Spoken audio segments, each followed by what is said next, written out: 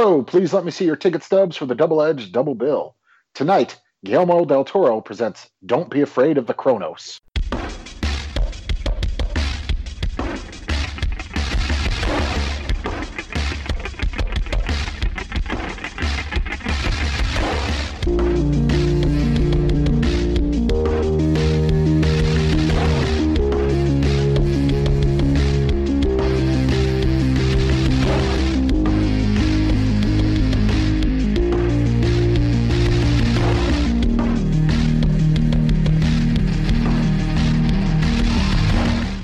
Each week, Adam Thomas and Thomas Mariani will come to the table to discuss the randomly selected yin and yang of a double feature. Then, both will have to pick a number between 1 and 10 in order to seal their fates for the next episode. One has 2 good movies, the other 2 bad ones. Let the chaos begin. I am Adam Ron Perlman. That's supposed to be Spanish, but clearly isn't. And so we changed it last minute, but I still have a Spanish name, Thomas. And I am a creature stalking in the corners telling you to join us. From what movie, who knows? There's so many of those. Yes, quite a bit. Obviously. And over there, laughing in the corner, is our guest for the evening. You might recognize her from the podcast sequels, and also she's a writer for various places. It is Alejandra Gonzalez. Alejandra, welcome! Ooh, Thomas, that was a good pronunciation. Donde está la biblioteca? Donde está el sanitario? Oh, God. Hi, thank you guys for having me on. I'm so excited. I feel so honored to be on for this particular episode. Right, of course, whenever we have a guest come on, we show them the list of topics that we have planned out, and we say, like, what would really draw you to the show, and this one was a big one. Obviously, I know you're a big fan of Del Toro. I am. But where did all that start for you? Where did it really start for your, like, fascination with this great filmmaker? Well, I've always been a fan of horror, but up until recently, it was never really a very diverse genre, and myself being a Latina, I saw Pan's Labyrinth. You know, it felt good to, like, understand the language without having to read the subtitles, and I know that fairy tales and things like that are very much part of the Latino culture, so I felt like I can identify with his work. And so the more and more I delved into his work, the more and more I was like, oh my God, this was made specifically for me. He understands me. So I don't know, I just really love him, and I love how he puts on for the Latinos, and he never fails to mention that he's Latino, and I really enjoy that. Yeah, there's a lot of pride in his sort of original homeland. Like, I loved hearing about him seeing everybody celebrating when he won for Shape of Water in his hometown.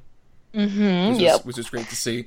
But for me, it started with the entryway I think a lot of people, American audiences, had. It was probably like the Hellboy movies. Mm-hmm. For sure. I mean, because those are the bigger, more mainstream stuff that he really came into at a certain point. I mean, there was Blade 2 before that, obviously.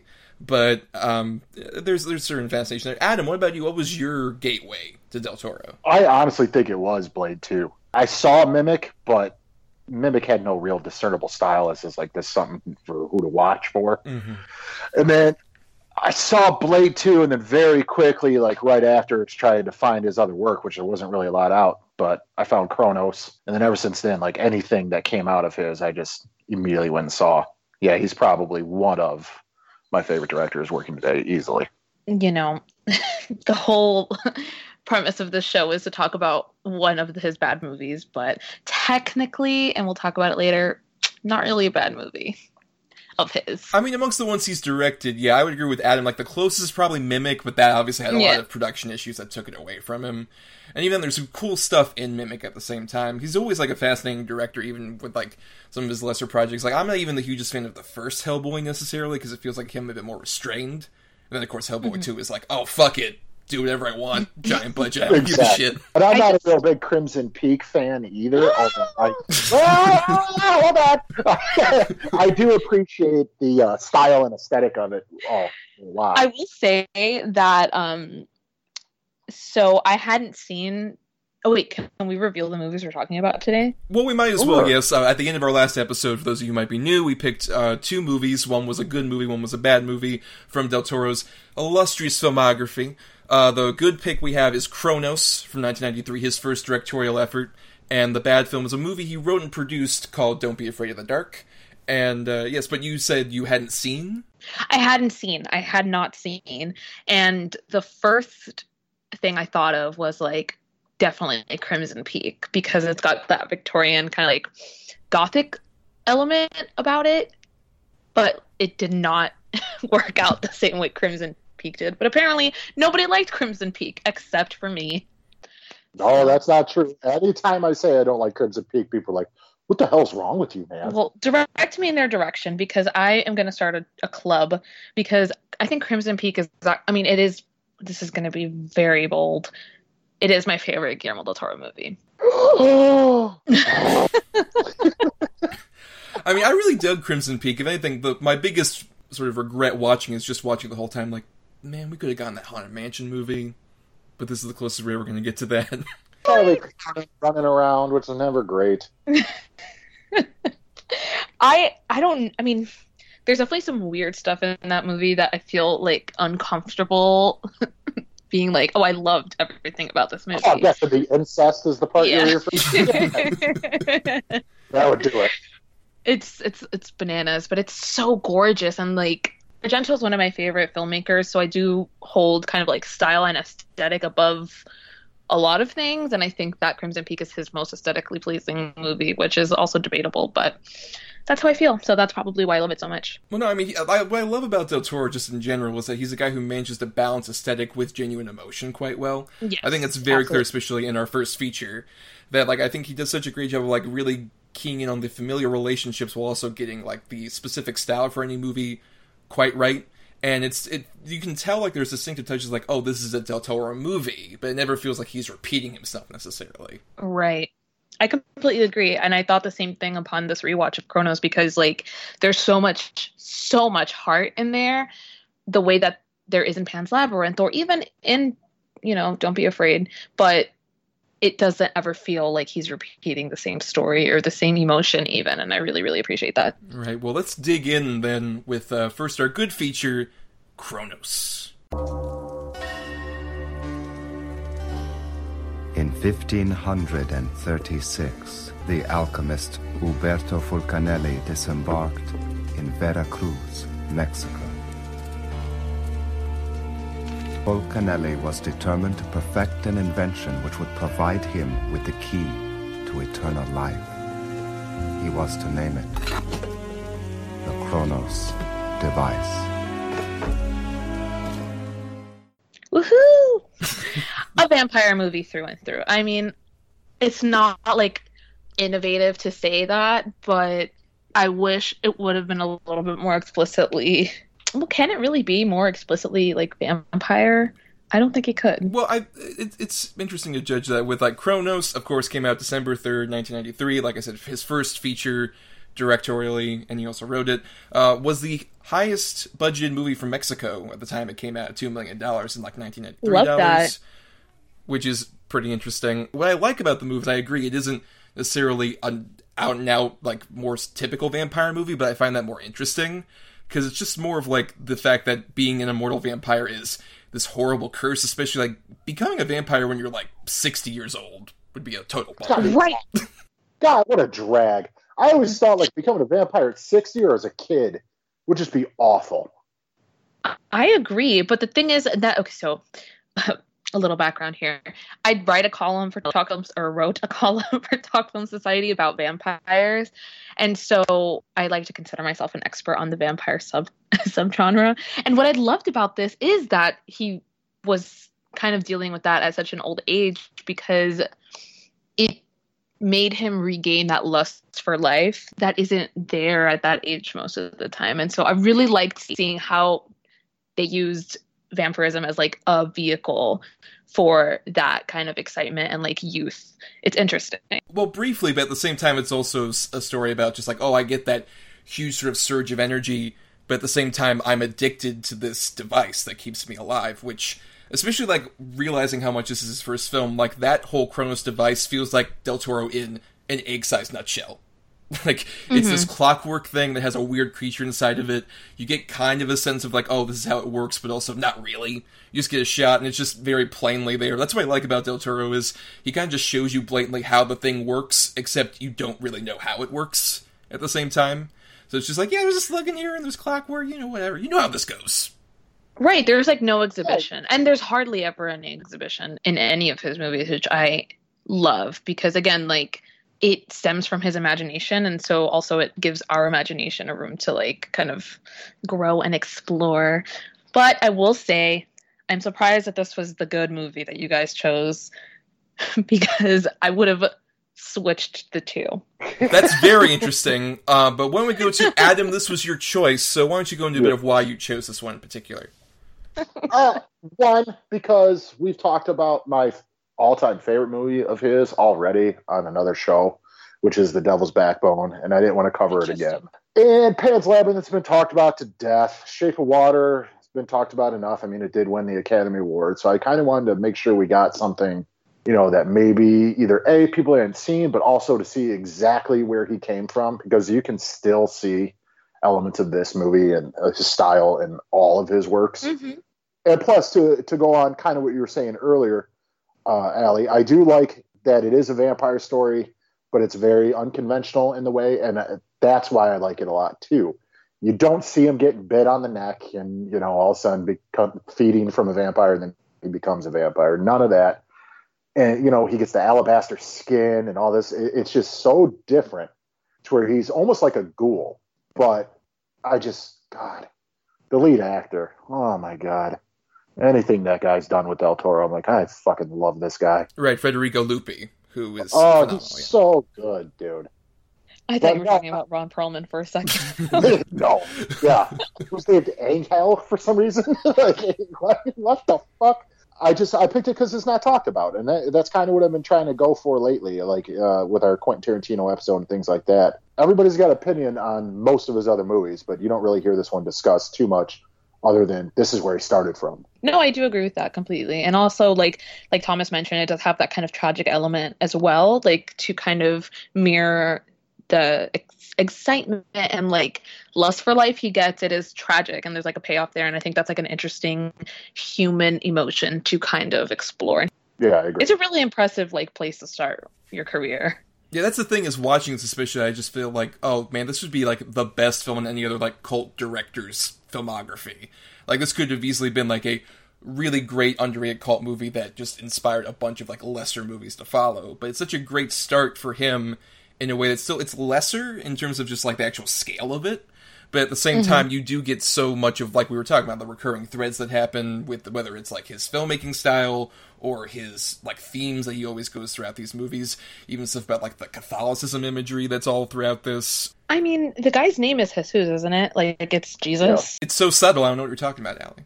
I don't know. I thought I did something there. I was like, who's Jesus? I'm out of the loop. What I like about it, his name's Jesus. It's really on the nose, but it never really feels like it's forced on you either.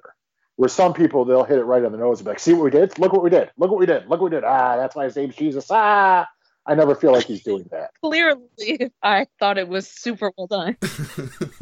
No, I think especially what works about it is that he has this very kindly old man demeanor. It's almost like if Geppetto became some sort of supernatural creature.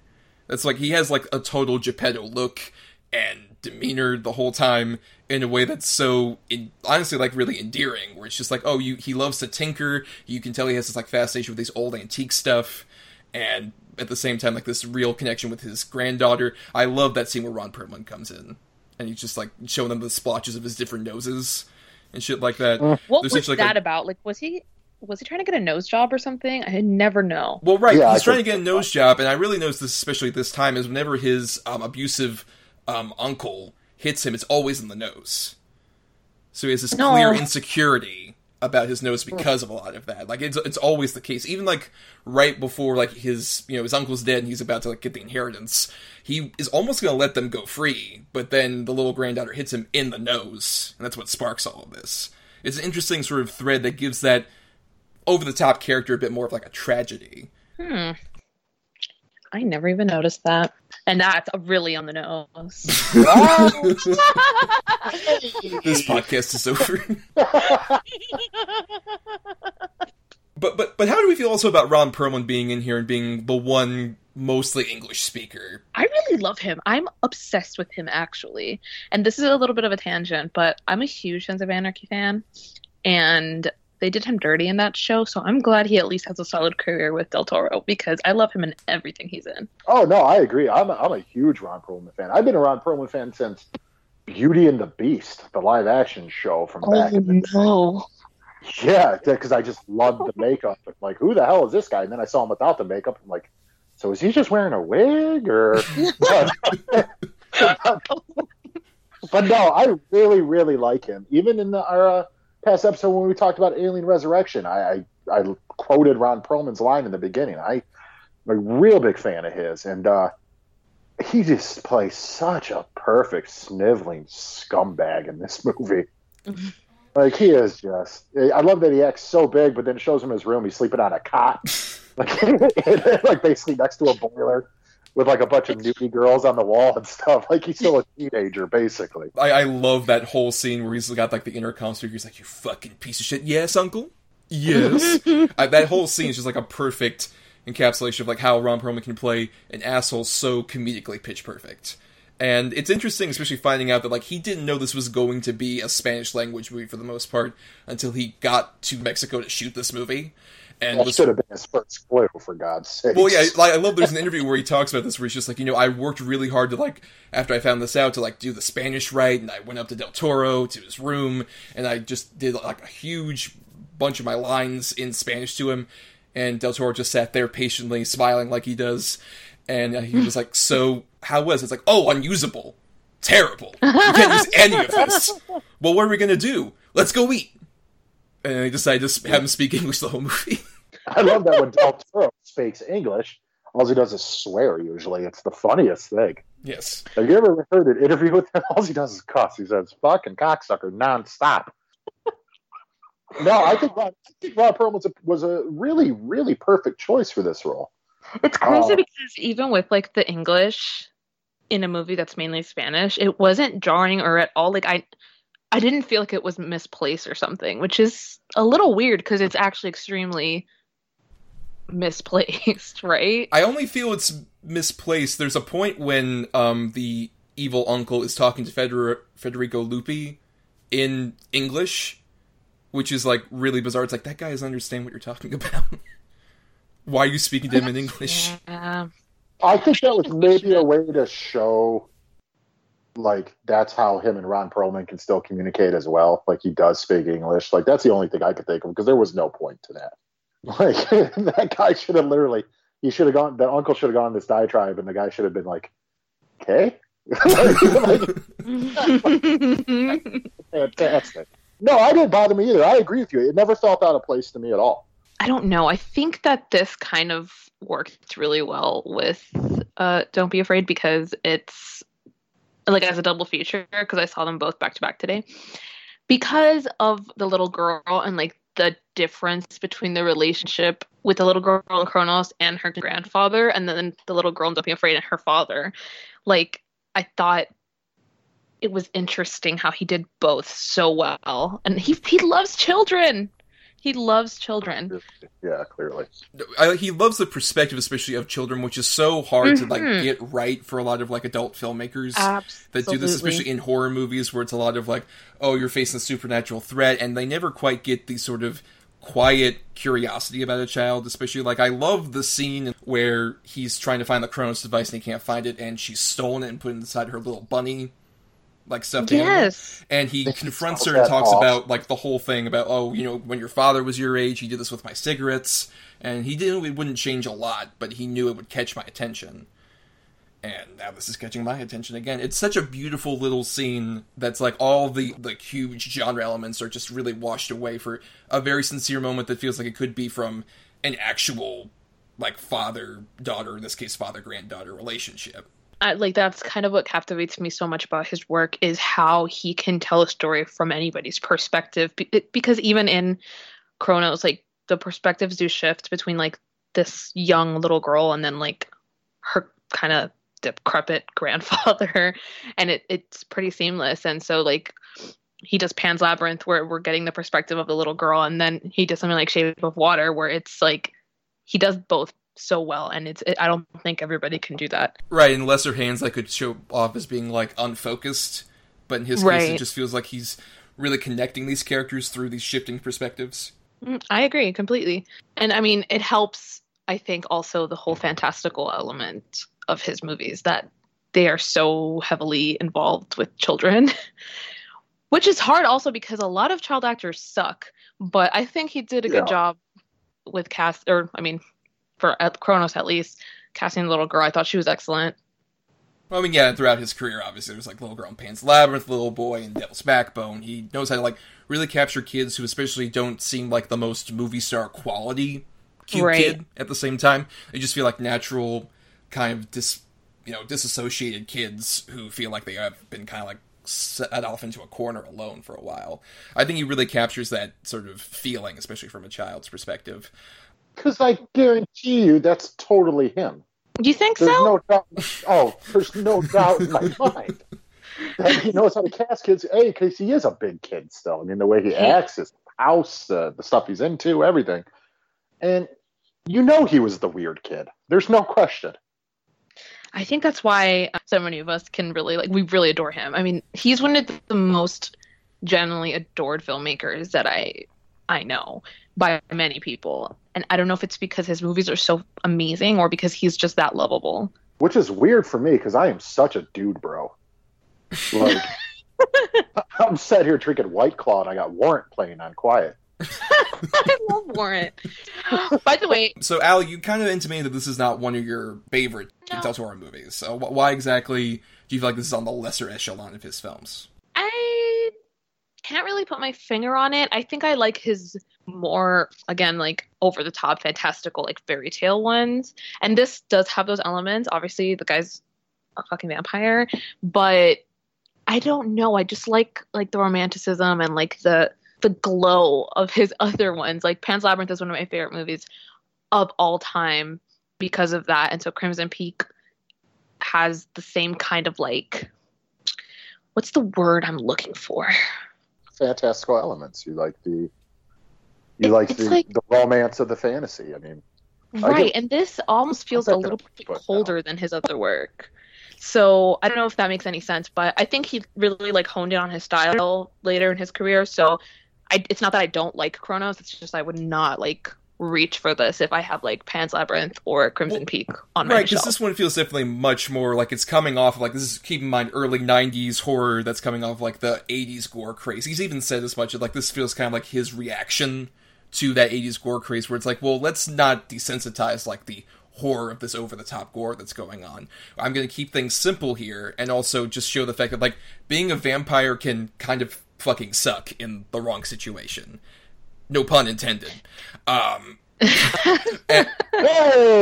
that's a twofer. We got two so far. So many puns. This is what Allie brings to the show. But just that energy. But I think with this one in particular, like all of the stuff with the fantastical elements is a lot more sort of grim, and it's very much taking the stance of like being a vampire is a terrible situation. Which, credit to, even at this low a budget, like the makeup effects in this are still phenomenal. When the more he becomes decayed, I could not focus because of the gaping hole on his forehead. It was so disgusting. Mm-hmm. But I guess that's effective. So I'm going to give it kudos for that, but it was a lot. I mean, literally the bit where he's like told like, look, peel off your skin, and he peels it off, it's like, oh god, you've just been like peeling all day. Like, I was very impressed considering the, year. And it's just interesting to see that he started like this and he goes crazier and crazier with like practical effects as his career goes on, and I love that. You know what? Maybe that's it. Maybe there's no creature in this movie the way there are creatures in other movies, and I'm a huge creature person, and so maybe that's why this one isn't like a crazy favorite. I'd argue that the ghoul at the end ripping his skin off is a pretty good creature. Well, no, I completely understand. What you mean, but I also think that's one of the reasons why I like this one and why I like, even Devil's Backbone. Devil's Backbone, has the ghost kid, but it's not crazy in your face, and they're just really small personal stories. And I think that's why I definitely do like them. Not that I'm saying, believe me, I love Pan's Labyrinth. I think it's a masterpiece. but I also do prefer his like sort more of grounded stuff. Yeah, maybe not grounded, but just more personal. Where it's not Right. a huge cast. It's, one or two people, and they're dealing with elements, while they are fantastical, are also allegories for very, very real problems. Right. I mean, it's very intimate in this case, yeah, and especially it also helps that Yes, that's a good all of like the sort of gore that's here. It's like it's much more realistic in a much more disturbing way. Like the scene where he is in the bathroom and he's essentially just like shooting up. Like blood off a bathroom floor. Good. It's so right, the idea of like this guy is addicted to the idea of just doing this just to survive. Like this is what he finds. Like he's just like crawling around just trying to like get any sample of blood or try and like get this like new vein to install this Kronos device wherever. This is incredibly upsetting. This is also one of his funniest movies, though. Like, there's a lot of humor here, and I really, really appreciate that. And I think he does kind of lose that later on, but this is hilarious. Or am I alone? I agree with that, but I think it's more that, like, the humor comes from a more genuine place than it does. I think that's been a problem with some of his American films for me, especially, is the humor feels a bit more like, oh, this is, like, more crowd-pleasing than coming genuinely from the story, necessarily. I think Pacific Rim and the first Hellboy in particular suffer from that. Whereas this one has, like, much more dark, sort of, almost like sort of light Peter Jackson / Sam Raimi inspired humor to some degrees. Like all the stuff with the Morticians is actually pretty fucking hysterical. Yeah. And Ron Perlman's character basically is a whole. Very much more of a comedic relief character. Which is crazy because he's, I don't know, he's also the villain here, I would say. So it's interesting because I can't take him seriously, but also he scares the shit out of me. I mean, that's also not to undersell the uncle character, the Claudio Brook, I believe, is that character, who is very unsettling, but without doing a lot. I really like all the scenes where he's talking with Federico Lupi, just like, this is the Kronos device, and you wouldn't happen to have it, would you? He happens to have so much intimidation despite being very much in a dying state. I do like that sort of contrast, especially when like Federico Lupi has so much more life in him as a vampire, and contrasted with, like, this guy on a cane who's dying of cancer. He just, like, has all this intimidation over him just because of his, like, crueler spirit. I like that sort of back and forth between those two characters. Love that. Love that, Reading Thomas. Thanks. But that's why he makes the big bucks, you know?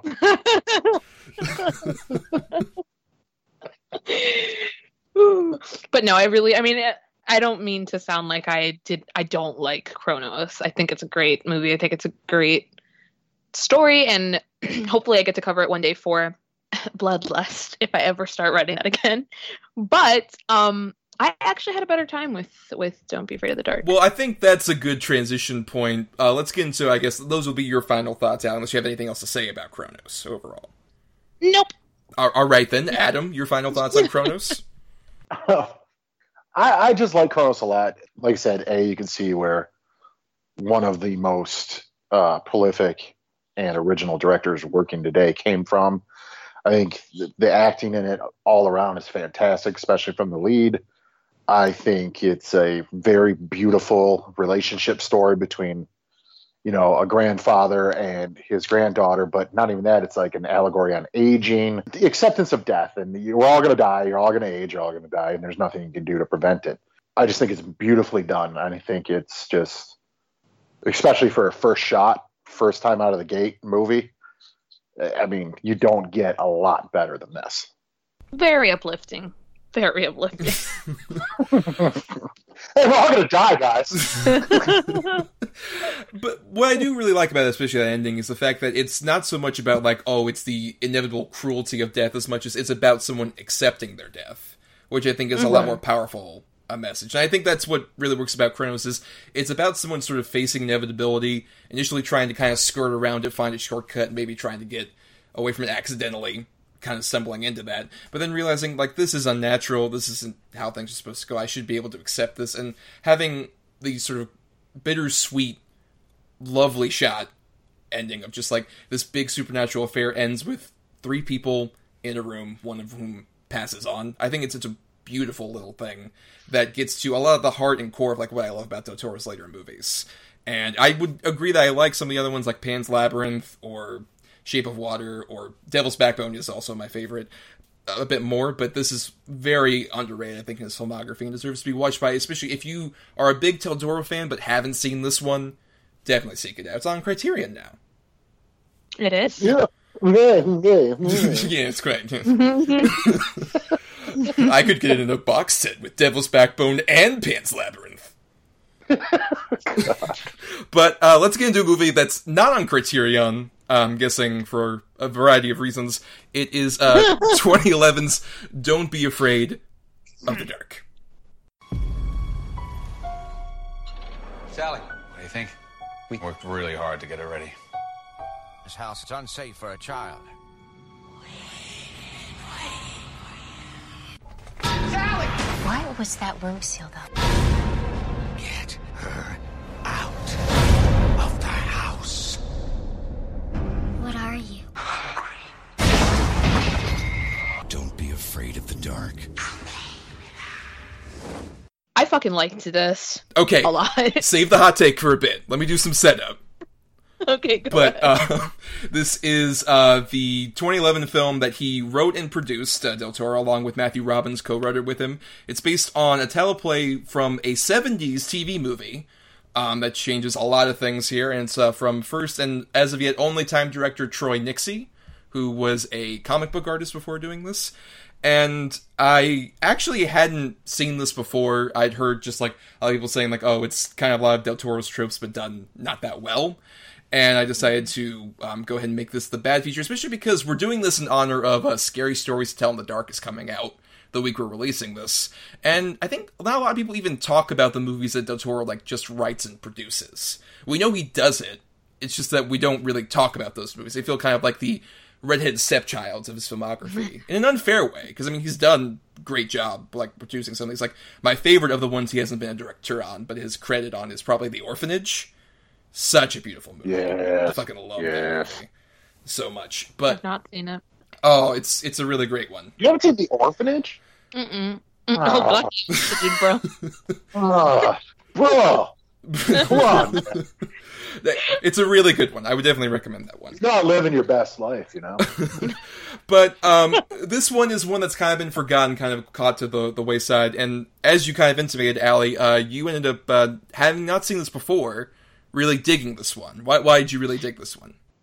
I don't know. It's because I love... Okay, so more background. I love miniseries, and this felt like it should have been a miniseries. So that's one of the reasons. Also, I got those Crimson Peak vibes, and what you said earlier about how, like, a lot of people say that this feels like it has those Guillermo del Toro-isms in there, but not done so well. I kind of like that, though, because every time I watch a Guillermo del Toro movie, I leave overwhelmed with emotion, and I just didn't want to feel that right now. So it was fun. It was like, I mean, I wouldn't call it fun, actually. It was a little depressing too, but because it wasn't done as well as Guillermo del Toro could have done it, I think the emotional, like, overwhelming didn't happen, and then that's why I had a better time with this than I expected, honestly. So it's a Del Toro Jr. It's the starter pack. Yeah, right. It's a starter pack. So if you want to watch something kind of Del Toro-ish, but you don't want to leave like with swollen eyes from crying so much, I would go for this. I also think the little girl was really good in this. At first, I couldn't stand her. Actually, I couldn't stand her the whole thing, but I think that's the point, and I think that that's effective. Hated the dad, and this movie made me kind of like Katie Holmes, which has never happened. So I gotta give it credit. I don't know if I love the creatures, though. Yeah, I mean, to briefly set this up, though, I did also watch the original 70s movie, which is very interesting, especially considering the big change they make for this movie is that the character who sees the creatures and isn't believed is actually the wife character, and there is no child character. So it's much more interestingly about sort of like an early example of a gaslighting movie, sort of themed horror movie. In a way, it's actually really fascinating, and I don't think that movie's necessarily great. I could have seen someone redoing it in an interesting way. And I think the problem with this one is by making the main subject the kid, it does, as you mentioned, to your delight, kind of downgrades it to being more of like a junior starter pack Del Toro movie. Whereas for me, I feel like that kind of robs some of the potential interesting stuff about the sort of aspect of like this person isn't believed about like this, you know, these creatures that are all around, and it feels like I mentioned like a gaslighting thing, as opposed to when it's a kid doing it, it feels like you mentioned it's fucking Goosebumps. It's like a fucking Goosebumps story. Yeah. You're totally right. And let me just disclaim, I don't think this is a good movie. I don't think it's technically like excellent. I just liked it. But you're right about that. And honestly, like it also wasn't like super effective in kind of building up this disbelief. It just felt like the parents weren't present really. But I don't ever really feel that like my kid is actually insane until they send her to this therapist or whatever. And even then, I don't feel it as effectively as it could have been done. Well, do you agree with these sentiments, Adam? No, I think this is a steaming pile of boring shit. When I saw the original as a kid, and it scared me as a child. Now, no, it does not hold up. I agree with you, Thomas. There's interesting things about it, about both movies, about the stories, but I'd argue neither of them hold up. And I like to call this "Don't Be Afraid of the Dark." Guy Pearce is cashing a paycheck. It's his just haircut in this is so bad. It's so bad. It's so bad. Like, I don't know if he's wearing a fucking wig or what. Like, it's atrocious. And I mean, so this is what now, Thomas? The second movie where we've seen a criminally underused Guy Pearce? Yeah, with Iron Man 3 was the last one. So we're going to find another one, I guarantee you, because it's almost this whole... Well, that's the problem with, like, Guy Pearce's career post-Memento has been a lot of just, like, misusing him in general. Oh, 100%. That's the biggest bummer about him as an actor. He's so cool, and I can name, I think, good use of Guy Pearce on, like, one hand. Yeah, dude, Memento, LA Confidential, and The Proposition. There you go. I'm done.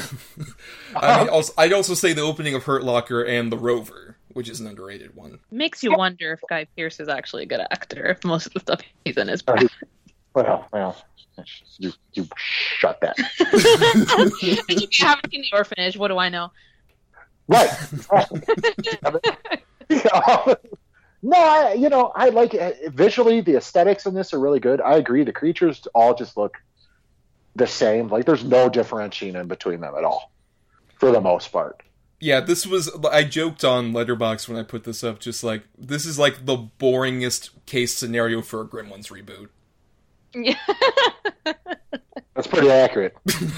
Yeah, I don't know if this was supposed to be, like, funny, but it was very funny when those little things started to I really don't think it's supposed to be.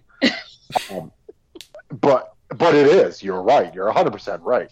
I think they really wanted this to be like another Pan's Labyrinth sort of idea, where this kid is in their own fantasy world. Nobody believes them, and blah, blah, blah.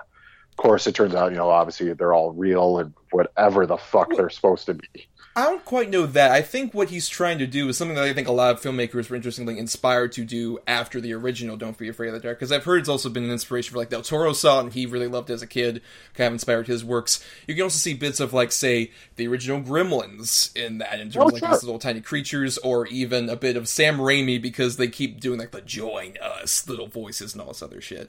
You can tell that, like, this clearly inspired a lot of other filmmakers to do things, and this was clearly him trying to, make a gateway horror movie, like Albie was kind of talking about. Like, this is him wanting, like, I want to do a starter pack version of one of my movies and have just, like, this is the one that, like, young kids can watch, and then they're like, oh, we can graduate up to Kronos, Devil's Backbone, all these other things. I mean, and that might work. I don't know. That might work for young kids. This movie could be effective for young kids, given that it's a child, main protagonist and everything else. I don't know. I'm a 36-year-old man. It doesn't work for me anymore. But it might work for children. I really don't know. Well, Thomas, you saw the original. You watched the original, right? Yes. Now, can you imagine if you were a child seeing that would be terrifying? Oh, yes. Horrified. Yeah. Now, do you think this would be the same way or no? Well, I don't know. I think I would, but in a way that would kind of turn me away from the movie. I think that's the big thing watching this, is compared to, like, the original Don't Be Afraid of the Dark TV movie. Like, that feels something where it's like, it's scary, but in a way a kid could at least be still fascinated to keep watching. Versus, I think I would be too scared as a child to even keep watching this movie. I would be kind of turned away in terms of certain things. Like, especially the bits where, like, that one groundskeeper dude gets stabbed horribly. Feels just a bit too much for, like, a kid's starter pack movie. The bathtub is a little much. A bit, yeah, right. That's the thing. Even some of the jump scares, I would say. Like, the under the bed thing. Like, under the covers thing. Feels like if I was, say, around, like, the intended audience of, like, 7 to 11 years old, to, like, watch, it's a spooky movie, I feel like it would be just a bit too much at the same time. So I feel like it's almost a movie that's in between, doesn't really appease either an adult horror audience or a child horror audience either. So it's like too goofy to be scary to an adult and too scary to be appeasing to like a child. It doesn't have an audience really. Exactly. Let's put it this way. Now, before CPS calls me, let me explain all this. My soon-to-be 4-year-old, I was watching in the bedroom with the door closed because I'm like, I'm not going to let her watch this. There's no fucking way. Well, she comes in, I pause it. What are you doing? Daddy, I want to lay in here with you. No. Daddy, I want to watch this movie. No, it's scary.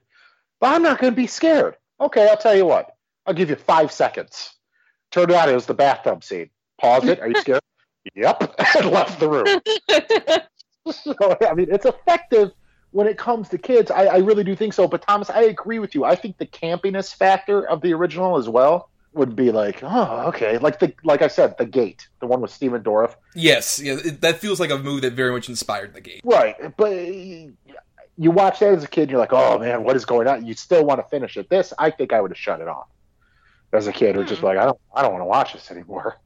I think it would have scared the piss out of me. I don't think it's Del Toro's fault. Like, I think the screenplay is actually, like, it's pretty solid. I just think the direction needed some help. Well, it feels almost as if Del Toro, like, laid down solid structural bones for this. Solid, like you mentioned, kids' horror movie to kind of work. But then he kind of got distracted and went off to do Pacific Rim. It feels kind of like, just like, here, let's drop this in your lap, first-time director, and see what you can do.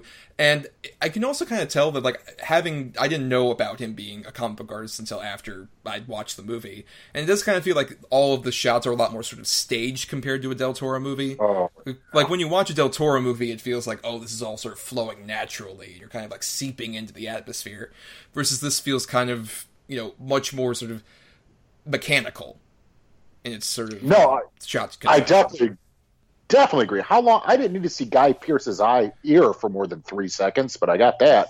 I'm like, okay, all right, and you know it's coming. That's the thing too.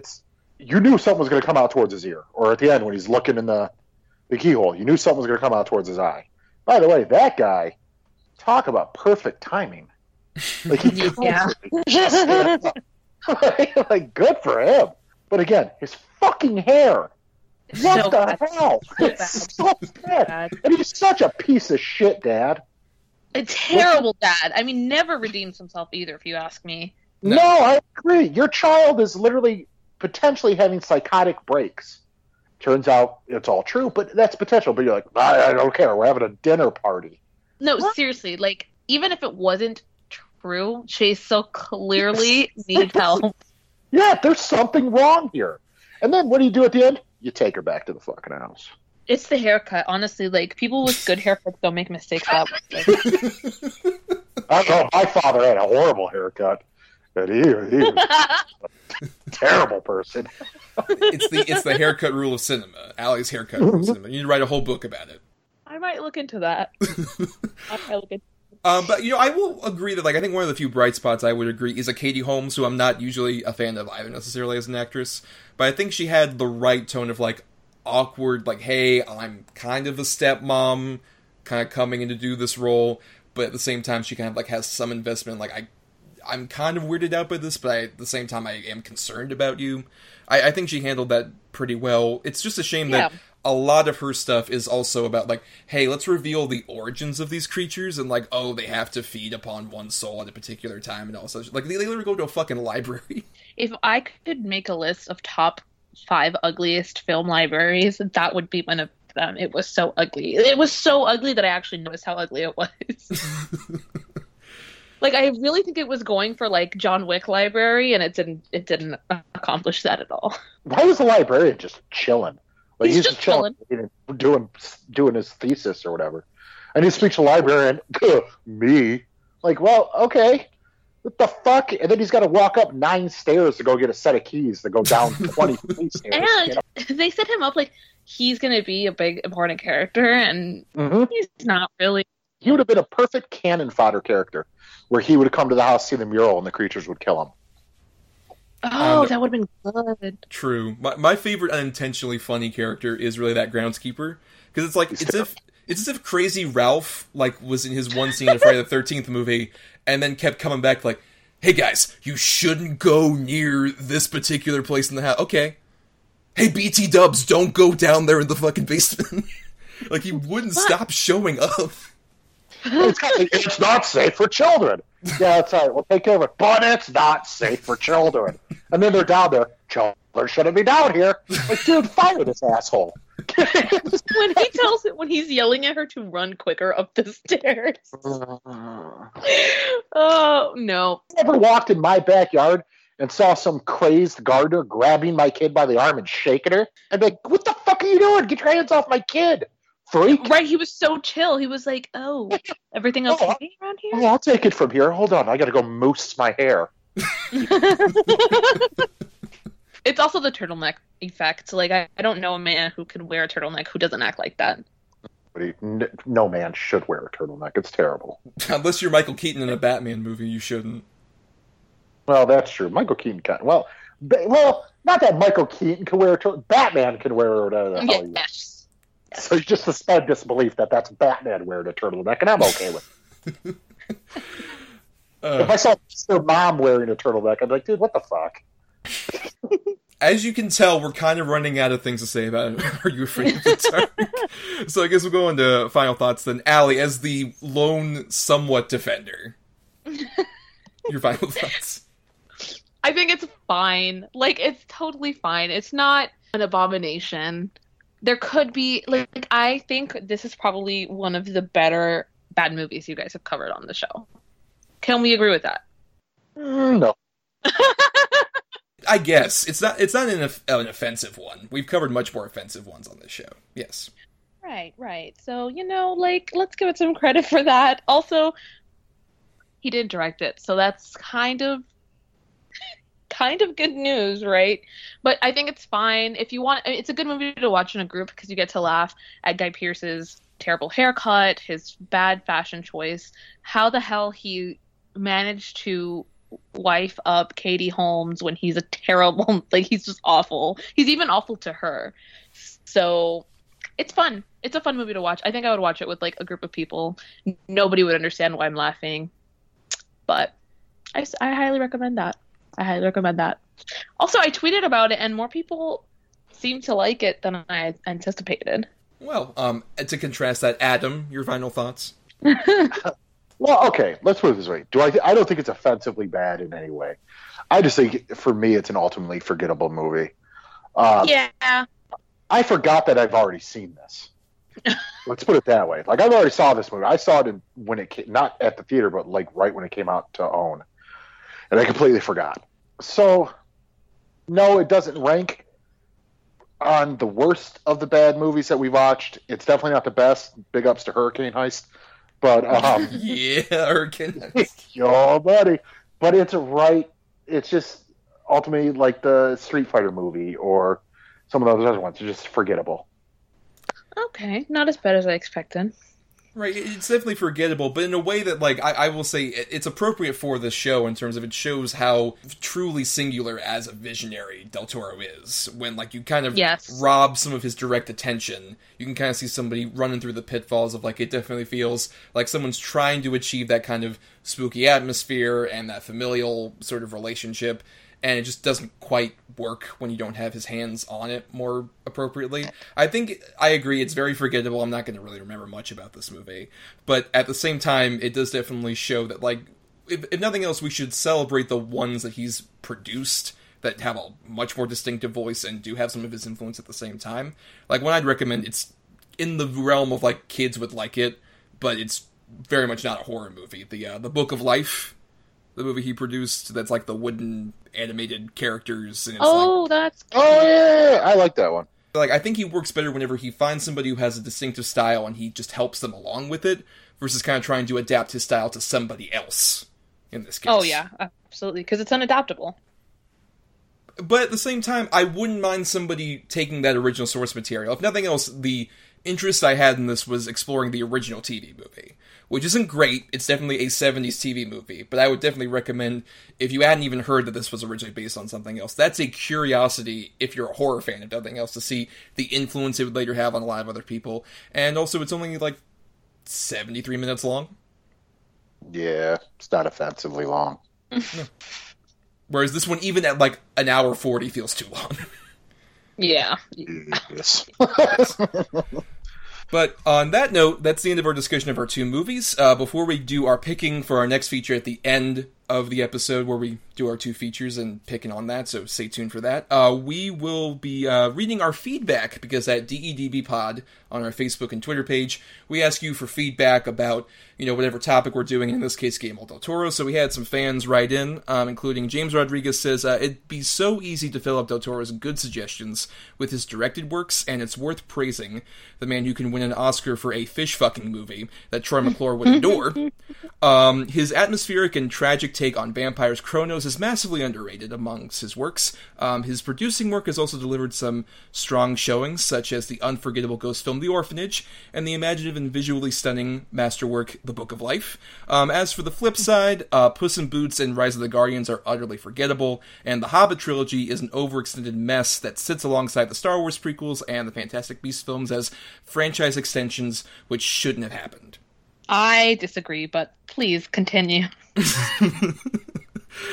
I do disagree somewhat with, he did produce some DreamWorks stuff that I did actually like. I like the Rise of the Guardians one. That's the one where it's Santa Claus and the Easter Bunny and the Tooth Fairy team up as sort of a weird Avengers crew. It's actually kind of a cute kids fantasy superhero story. And can we count The Hobbit? I don't even know that we can count it anymore, really. I mean, it's the weird thing where, he's credited as a writer and producer, technically, on those movies, because he did so much pre-production work. And, I mean, you can see, especially in the first one of the Hobbit movies, you can see a lot of his stylistic stuff, particularly the three trolls feel distinctly Del Toro designed. Yeah, I'll give you that. I would die for the Hobbit trilogy, so... Anyone who follows me on Twitter will know that, so we'll just move on. We'll carry on. Well, to move on, Brian Stitcher of The Horror Returns says best Pan's Labyrinth and the worst is Crimson Peak. I'm sorry, Allie. My heart hurts. There's so much. Get ready. Brian Kane says, Mimic was one of the earliest movies I remember renting from Blockbuster, and it's easily one of my favorite creature features. I remember thinking Crimson Peak was a Tim Burton film. Take of that what you will. Oh, why do you guys do this to me? Lance Langford, also of The Horror Returns, says, best The Devil's Backbone and Pan's Labyrinth. I guess worst would be Pacific Rim or Mimic, but he's got a pretty strong body of work. Okay. And Scott Johnson, former guest, has a great bit here of, clearly Del Toro's greatest work was playing Pappy McPoyle in It's Always Sunny in Philadelphia. Yeah. Which, if you haven't seen, there is a family of inbred idiots called the McPoyles in the It's Always Sunny in Philadelphia crew, and there are several episodes where Del Toro appears as the weird, crazy uncle character. Which, especially the horror-driven episode that he's in, where they go to the wedding of the McPoyles, is one of my favorite episodes of that show. I've never seen that, and you just might have done something. That is a great episode. Yeah, it's fantastic. Love that. I'm going to watch it.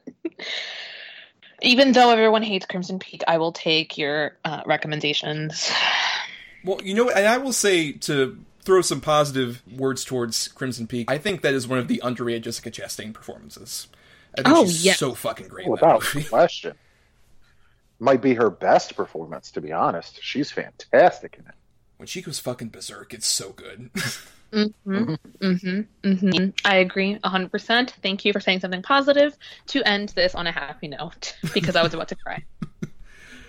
Well, we did also have some feedback that was in reference to our previous episode, where we talked about wrestling movies, wrestlers in film. And we had Lance said, you guys always end up making me think the opposite desired effect. I must see No Holds Barred now. He's gonna fucking love it, too. That motherfucker, I swear to God, he's gonna end up loving it. I really just, God, fuck you, Lance.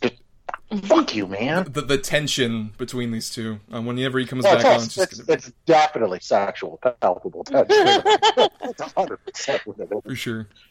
Scott Johnson said, Pain and Gain, I stand by, is one of the most underrated films of this last decade, and is Michael Bay's best. If you want a great discussion on why it's so good, check out Double Edged Double Bill. Of course, we appreciate that, Scott. Thank you, Scott.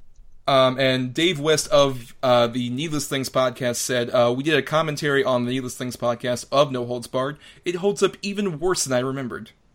Oh, yep, I'm right there with him. Are you aware of the No Holds Barred, Allie? What this is?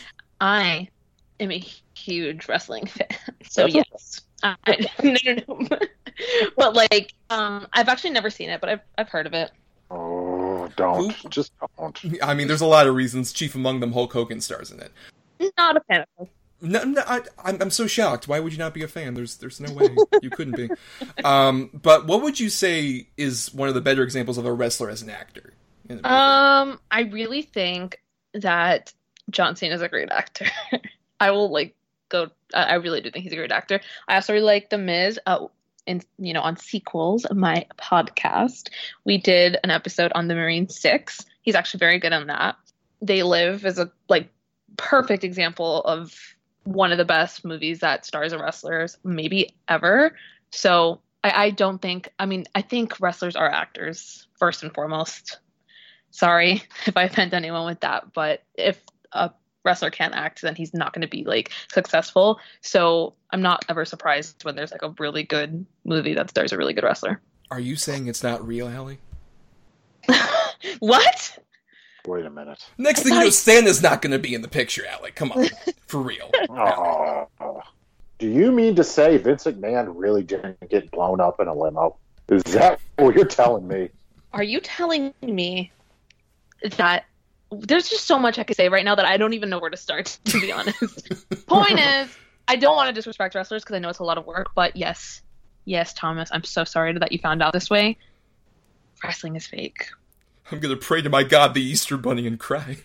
I'm still a pretty big fan of wrestling. I fell off a little bit, but I tend to agree with you a little bit, but I do think Thomas and I both said, if I remember right, that we both think John Cena has potential. He's getting better as he's doing more and more. Although this new Firefighters movie that's coming out with him in it looks so horrible. I mean, it's a dumb kids movie. Yeah, it's just... But I think The Rock is pretty good, too. He just plays The Rock, though, so I can't really... But Roddy Piper, I think, is probably the best use of a wrestler in a movie, I think, ever.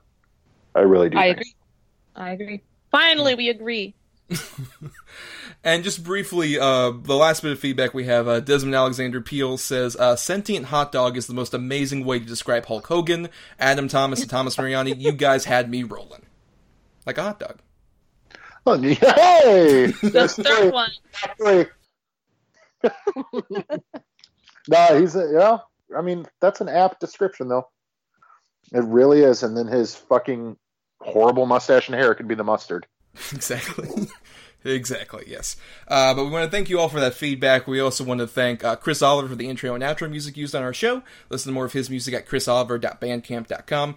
Thanks to Emily Scarda for the art for our show. She accepts commissions at fiverr.com/EEScarda. And of course, we want to thank Miss Alejandra Gonzalez here. Thank you for coming on the show. Please plug away. You have so much to plug. I do have a lot to plug. So you can follow me on Twitter at sick__66. You can read my columns over at Talk Film Society. I write about vampires. It's called Bloodlust, and it's very gay. And then you can listen to me hate my life and my co-hosts on Sequels, SEEQUELS, wherever you guys listen to your podcast. We cover direct-to-video sequels. I don't know why I ever agreed to being on that podcast. It's because I love Shaq and Sarah so much. What? That was a joke. It's because they make my life a living hell by picking the worst movies ever made. So, but it's fine. We have a fun time over there. And yeah, thank you for having me on, you guys. This was a lot of fun. I'm very glad I got to talk Guillermo del Toro. Yes, and of course, we've had previous co-hosts, Shaquille and Sarah Sorrentino, on our show as well, so thank you for helping us finish the trifecta. I mean, you came with your insights and your incredibly interesting takes, but this was really more of just like a mantelpiece thing, for sure. Yeah. That's fine. I'm used to it. Yeah, we had to check a box. But no, thanks for coming on. You're more than welcome to come back on anytime. Thank you. I would love to. For sure. And before we do our pick-in for the next time, just a few bits of housekeeping. Like we said, find us on Twitter and Facebook at DEDBpod, and our email is at doubleedgedoublebill@gmail.com, all spelled out, or you can find me on my own individual account at NotTheWho's Tommy. where I do my tweeting and such, and I also write reviews at marianithomas.wordpress.com, and it's time I started promoting this now because we're in August now, and I will be at the end of August through Labor Day at DragonCon. Once again, I'll be doing panels for the horror and urban fantasy tracks. The schedule's TBD at the moment, but I know we'll be doing stuff about Good Omens, Nosferatu. I know there's a Blair Witch panel rumored around, and the one I'm most anticipating is the horror of Scooby-Doo, which I'm quite excited to be doing. So awesome. That is awesome. Yes, but that'll be Labor Day weekend, and you can find Adam in the boiler trying to drag people down, right? I mean, not like physically, but like emotionally.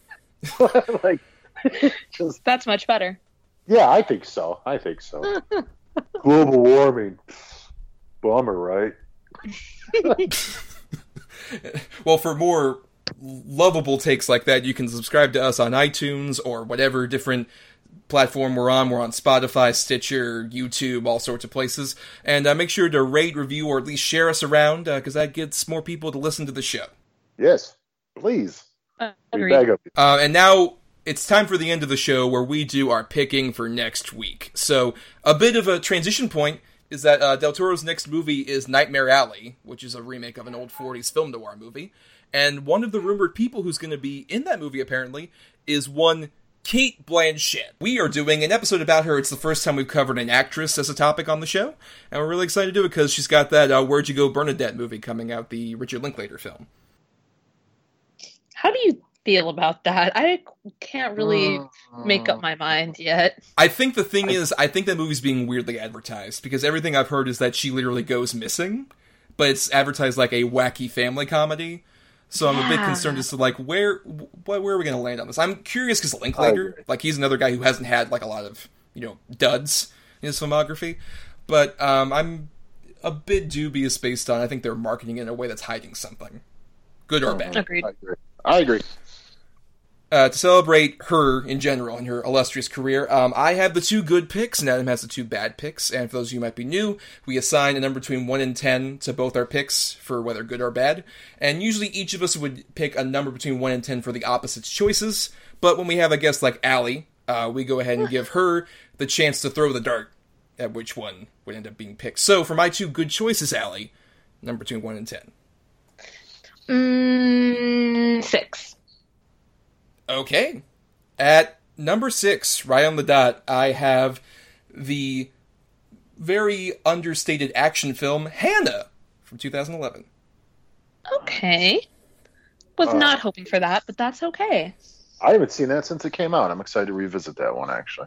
Yes, and then at number 1, I had a movie that was really beloved at the Oscar time. It kind of feels like it's been forgotten. I would hope more people would see it. 2015's Carol. So beautiful. That's what I was hoping for. Such a great movie. I have not seen that one. So I guess I have to watch that. Permission to change my number and select one. I'll watch it. Nobody gets to do that. Damn it. And now for his 2 bad picks, Allie. Number 2, 1, and 10. Okay, let's do 3. At number 2, I have Ocean's 8. A movie I actually kind of liked. Honestly, me too. I really liked Ocean's 8. Interesting. This will be interesting because I definitely did not. At number 9, I had Bandits with Bruce Willis and Billy Bob Thornton. Oh, that's one of her early ones. Yeah. Mm-hmm. That was a Comedy Central middle of the weekend play that I remember watching like 5 minutes of, and then always changing the channel. It's hot. But okay. Well, all right. Hannah and Ocean's 8. Oh. Woohoo! Interesting double bill. Thank you for picking Allie, and thank you for being on once again. Thank you for having me. Yes, and on that note, let us crawl back into the depths. I missed it last week. Long live the giant condor. I'm not missing that shit again. Sure. Good night, everybody.